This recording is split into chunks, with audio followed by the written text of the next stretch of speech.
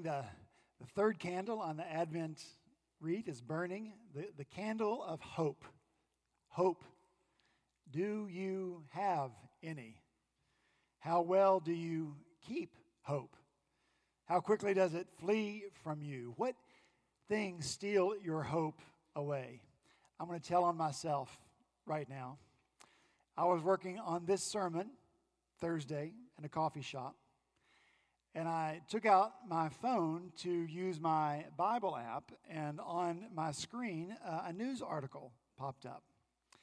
And the headline of this article was, "Millennials are leaving religion and not coming back." That was a pretty hopeless statement to me, but just in case the headline hadn't crushed your hope, they kindly provided a picture to help in that effort. And the picture with the article was of this beautiful, vast, semicircular sanctuary with soaring ceilings twice the height of this one. And the sanctuary looked like it would accommodate 2,000 people. And the sanctuary was dimly lit, and it was totally empty. So, the first sentence of the article, also a hope stealer. Millennials have earned a reputation for reshaping industries and institutions, shaking up the workplace, transforming dating culture, and rethinking parenthood. And so the implication is now this vast and powerful generation is going to crush Christianity. It's going to end with them. And the article included lots of statistics supporting that conclusion and phrases like defection and rupture with religion. So, my first response to this article is to feel hopeless. Oh no, really? You read that stuff and you think, what's going to happen to the church? This is the end of it. I have this beautiful 17-month-old grandson. What's the future going to be? Shame on me. Don't you think? Shame on me. In the midst of writing a sermon on hope, my hope fled just that quickly and just that easily, but only for a moment. But it did flee. It fled before the statistics that seemed so hard and fast and sure, as if God is bound to statistics, as if God is not above and beyond statistics. What steals your hope? What makes your hope flee? We need to think about those things, and we need to name them. And to remember that whatever they are, God is not bound by them. God is above them. God is beyond them. Therefore, you and I can have hope. God calls us to have hope, always. So therefore, we must be full of hope. And that's what I want us to talk about this morning as we come to our scripture passage. You'll find it in the book of Romans in the New Testament, the 15th chapter. If you're using a pew Bible, it's on page 949. Romans chapter 15, page 949, the pew Bible. If you're using that or your own Bible, when you found your place, let's stand together so we might hear read together the word of the living God.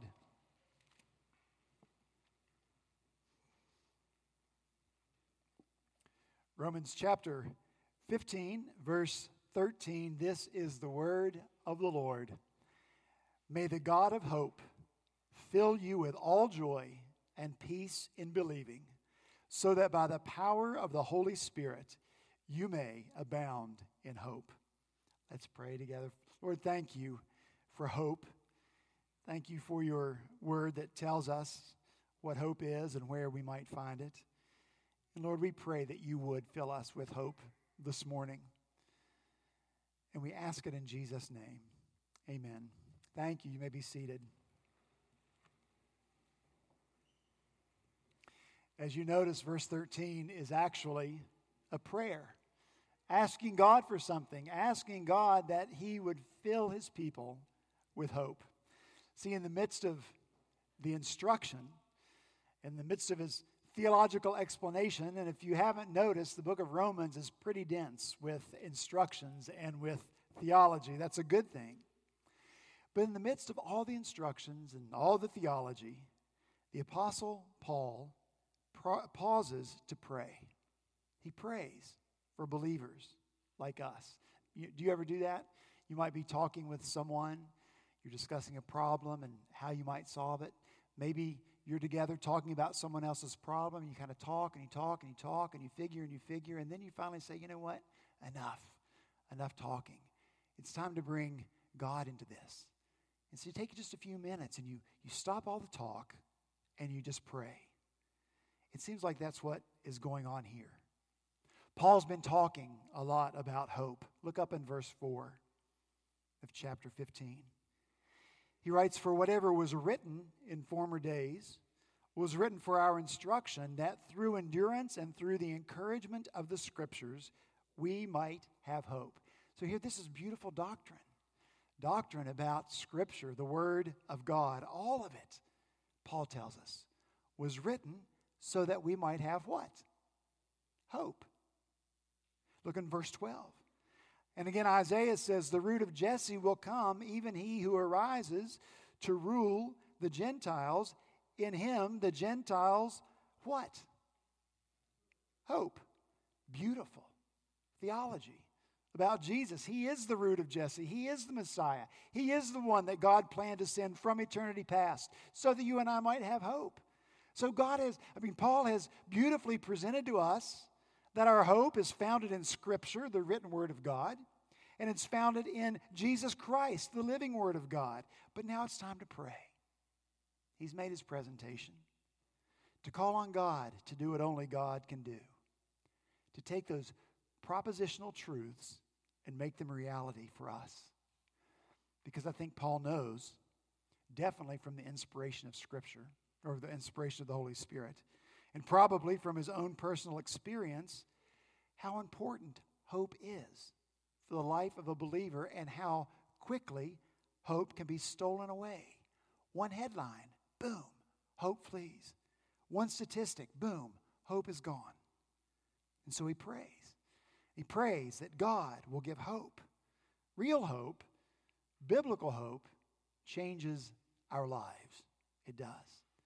Real hope, biblical hope, changes how we look at life. It changes how we react to everything that happens to us in our lives and how you and I are going to experience those things. Because that's true, listen to Paul's prayer at the end of verse 13. He prays that the believers in Rome may abound in hope. Abound in hope. Hope is so vitally important that Paul prays that believers will have lots and lots of it, that hope will overflow within them, that they will have hope over and above what they need, hope that would spill out and overflow from us and overrun what you and I can contain. That's what Paul wants for believers. And that's precisely why Paul must pause to pray right here and right now. Because the essence of hope, the reality of it, cannot be found in us. Hope truly is a God thing. Look at the second half of this verse. Paul prays that by the power of the Holy Spirit you may abound in hope.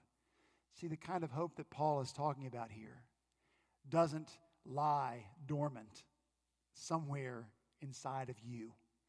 It isn't hibernating hope, waiting for something to wake it up. True hope is beyond us, and that's why Paul prays. We will only know real hope. We will only know abounding hope through the power of the Holy Spirit. So Paul prays. I think here of Jesus' encounter with the Samaritan woman at the well. And he said to her, "Everyone who draws water from the well that she's drawing from will be thirsty again. What you can give to yourself, the water you can provide for yourself, isn't satisfying beyond the moment. Drink and drink and drink, and you'll be thirsty again." But the water that Jesus gives is different. He says, "Whoever drinks the water I give them will never thirst again. Indeed, the water that I will give him will become in him a spring of water welling up and to eternal life. And so it is with hope. It comes from a source that we cannot access within ourselves. The kind of hope we come up with won't satisfy. We could see this prayer as a call to stop doing. You know what we do? We try to muster up hope. We look into the future. We try to imagine the right scenario involving the right people in the right place in the right time. And if we can come up with that scenario, then we have hope. Or the opposite is true. There's some people who just can't imagine anymore. They look to the future and it's dark. They can't picture that scenario, the right scenario with the right people in the right place at the right time. And so they are hopeless. No. Biblical hope is better than that.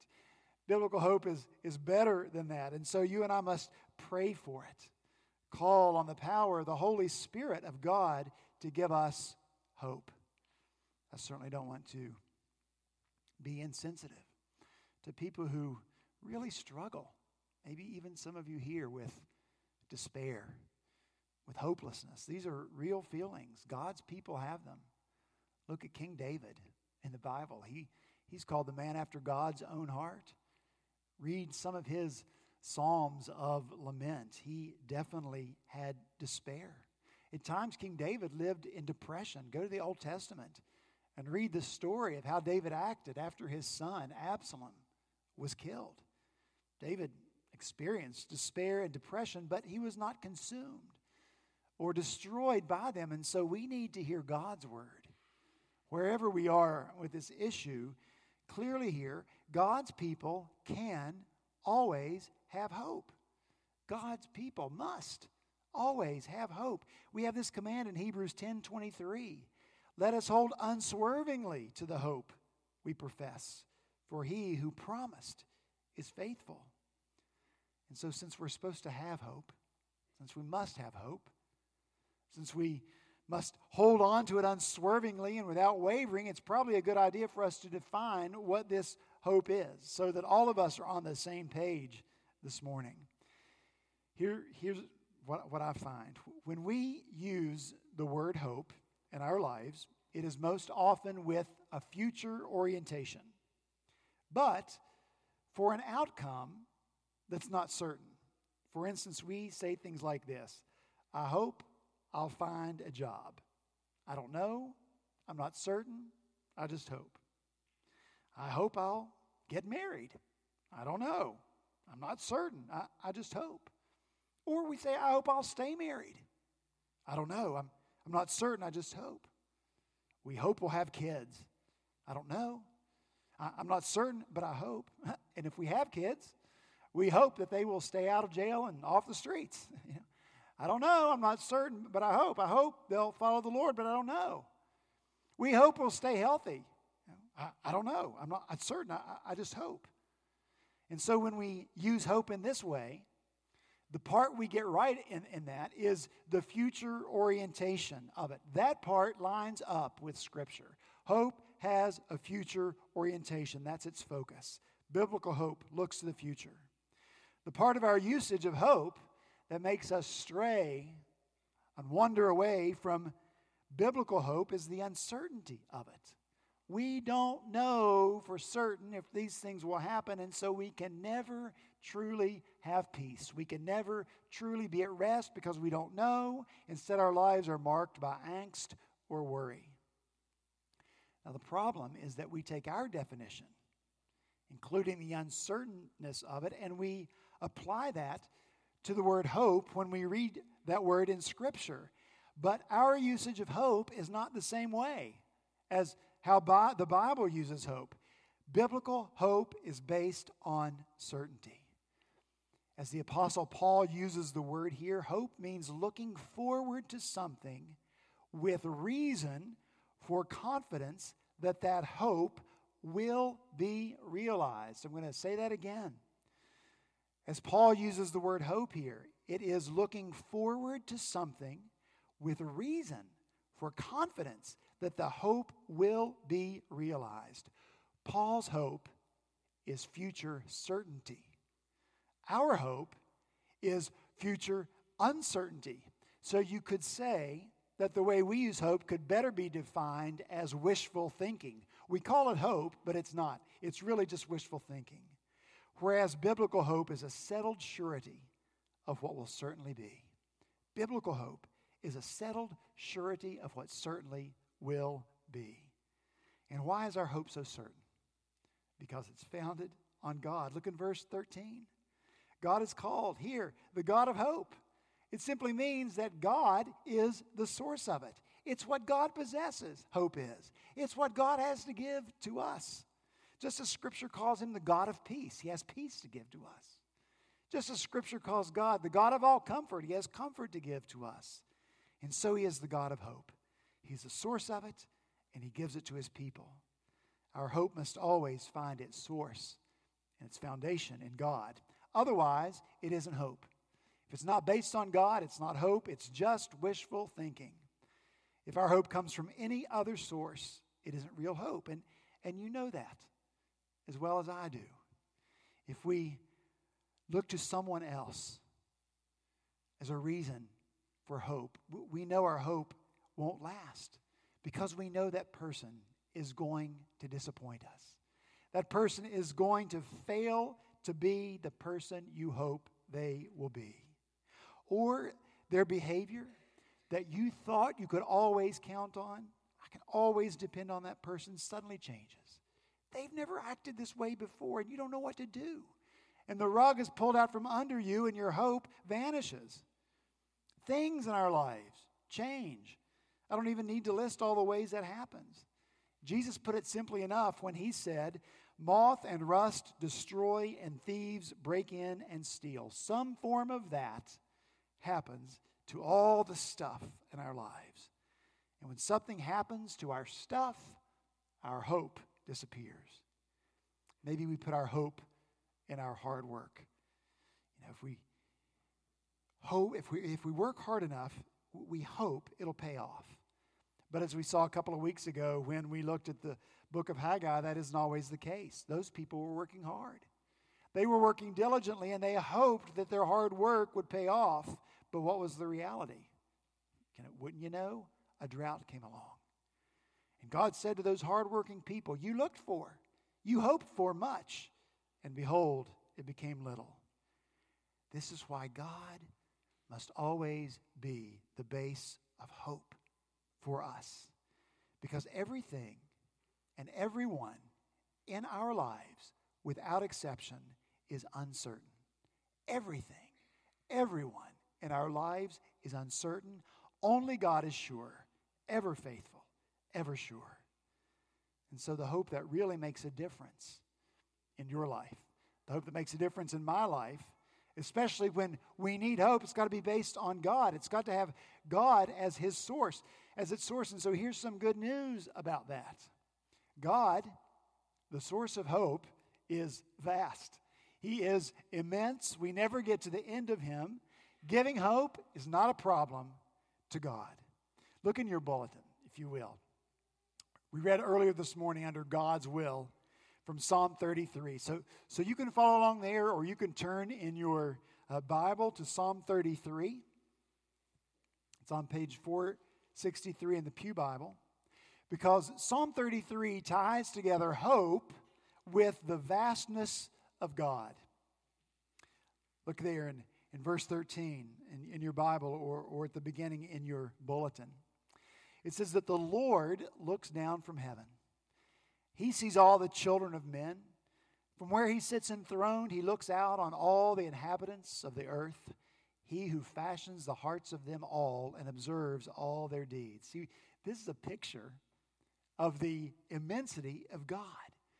God is so big, he looks down from heaven. And he's so immense that he can see everything at once. Look at the language here. He sees all people, all humanity. He sees all their deeds, even at that great distance, and he doesn't even have to stand up to do it. He stays seated on his throne. You and I, we need a powerful telescope, right? We use it, we look up at the universe, but we can't see it all. We only see a fraction of the universe. There remains things of which we are still uncertain, and we're uncertain because we don't know. And we don't know because we can't see, or because we haven't yet discovered.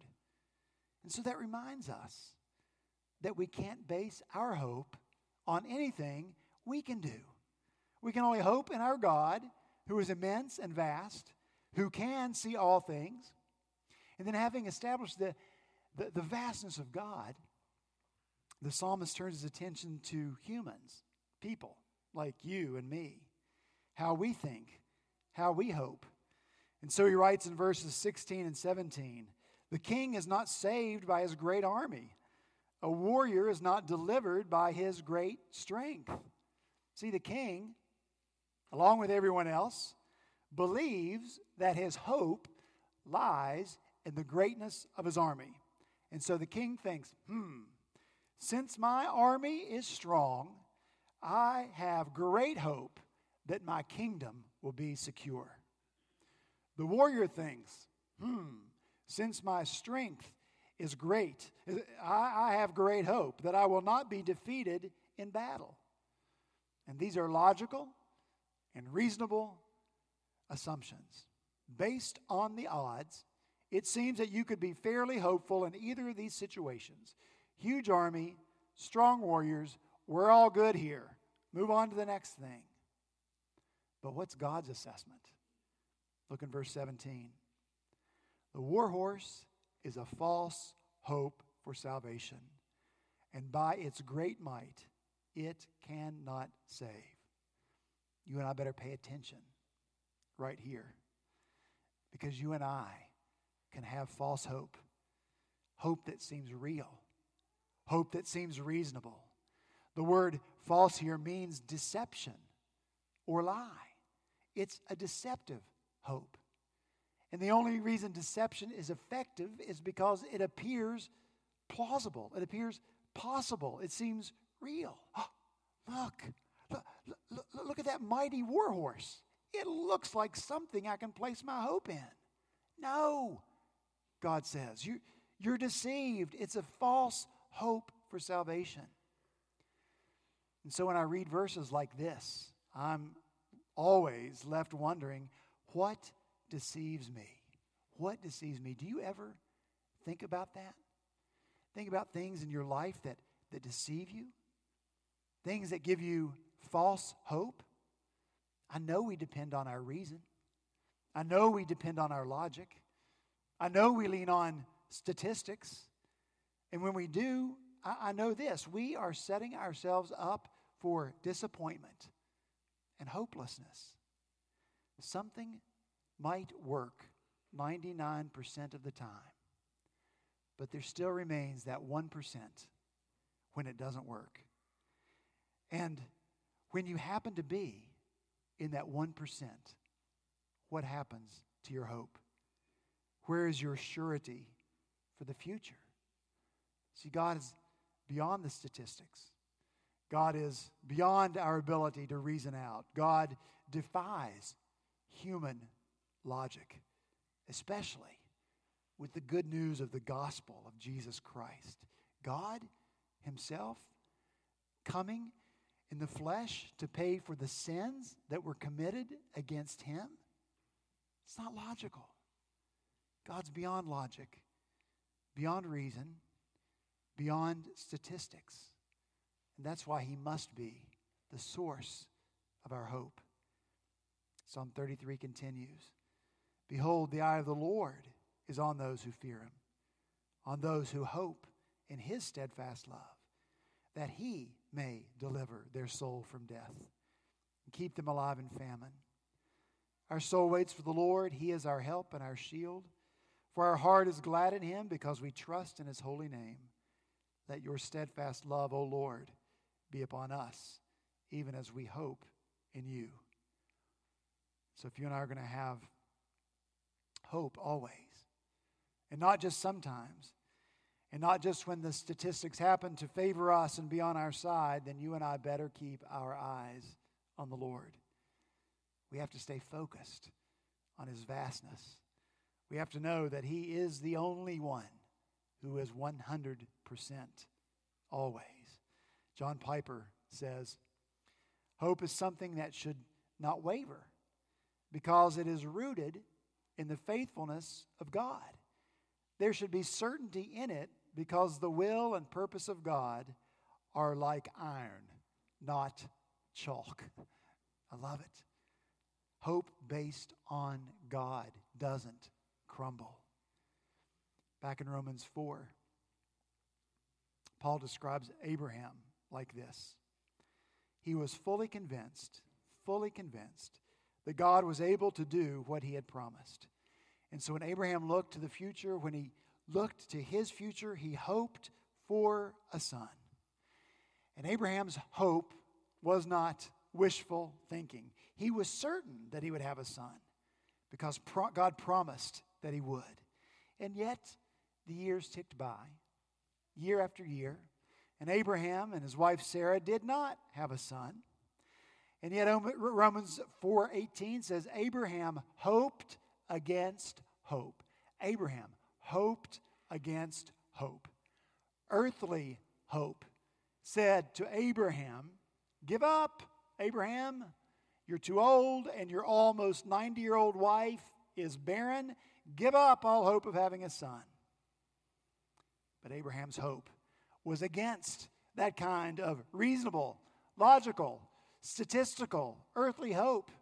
Against it, in opposition to it, Abraham hoped biblically because his hope was based on the character of God and not the reason of man, which says old, barren women don't have babies. It's a biological impossibility. Abandon hope. But with God, guess what? There's always hope, and so old, barren women do have babies. Virgins do not conceive and bear a son who is Emmanuel, God in the flesh, God with us. Abandon hope. But with God, there's always hope. So a virgin can and does conceive and bear a son. The dead don't come back to life. When they're dead, it's over. Abandon hope. But with God, there's always hope. And so after 3 days, the dead did come back to life. Jesus rose up out of the grave. Do you believe that? Do you believe that? Do you believe that? Now you're doing your job. That is our part. Believing. Believing God equals having hope. Believing God equals having hope. Look at this verse one last time. Paul prays, may the God of hope fill you with all joy and peace in believing. In believing. See, that's our job. Believing is what we do. It's what we do when we read the headlines. We believe in our vast God and in the certainty of His promises. Believe is what we do when we read that a generation has defected and ruptured with religion. We believe in our vast and immense God, and we believe in His promises. God will build His church upon the good news of Jesus Christ, that He is the Son of the living God, and the gates of hell will not prevail against it. It's certain, no matter what the headlines say. Believe. It's what we do when we're not part of the 99% for whom it worked, but instead we're part of the 1% for whom it did not work. We believe. We believe, as the Heidelberg Catechism says, that I am not my own, but belong, both body and soul, in life and in death, to my faithful Savior, Jesus Christ. Do you believe that? If you believe that, then you and I have hope, certain hope, because we believe that God will do all He promised, so we hope. We believe that there is more for us than this life, and so we hope because God promised. We believe that all the promises of God find their yes, their amen, their answer in Jesus Christ, and so we hope. We believe that our great God and Savior, Jesus Christ, is alive and that He will come again with great glory, and so we have hope. We believe that where Jesus is, He will take us to be there so that we will be forever with Him, so we hope. And our hope is not wishful thinking.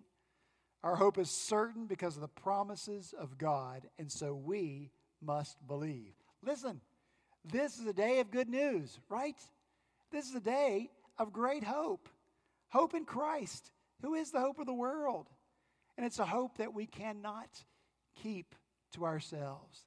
Let this burning candle remind us of this. We have hope in Jesus, and we must share the light of that hope with others. There are lots of hopeless people around us. They need the good news of Jesus Christ and hope in Him. So go tell it. Go tell it on the mountain that Jesus Christ is born, that He lives forevermore, that He's coming again. God promised, have hope. And let's pray. Father in heaven, we do pray now that our hope would be founded on You. Lord, thank You for the hope that we have. There is no doubt. There's no doubt about our future. It's not uncertain. It's so clear because it's based on Your promises.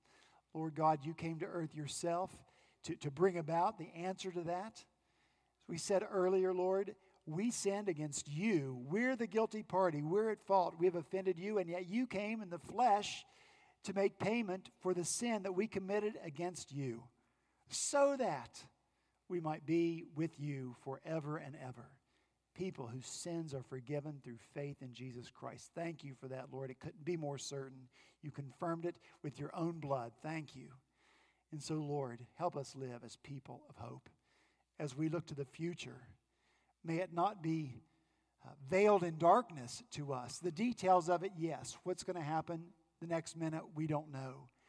But Lord, ultimately, we do know, and we have great hope for what awaits us. And it's based on Your promises. You tell us, and so our future is secure with You forever and ever. Lord, in view of that, there's not much that we can't face and endure in this life.